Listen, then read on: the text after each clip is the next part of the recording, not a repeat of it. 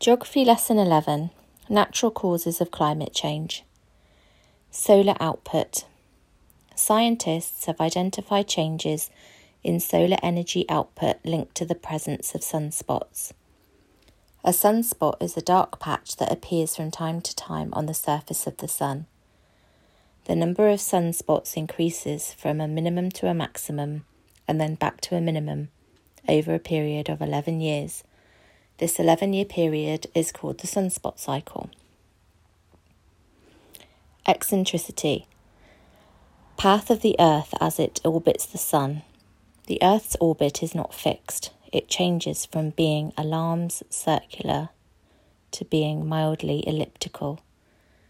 A complete cycle from circular to elliptical and back to circular again. This occurs about every 100,000 years.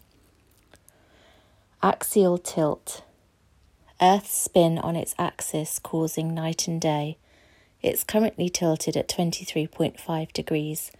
However, over a period of 41,000 years, the tilt of the axis moves back and forth between two extremes, 21.5 degrees and 24.5 degrees.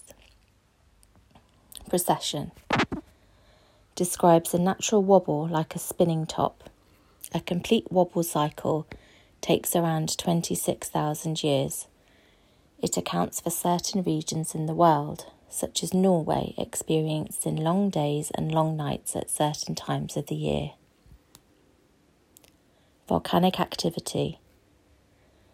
Eruptions blast huge quantities of ash, gases and liquids into the atmosphere. Ash can block out the sun, reducing temperatures on Earth.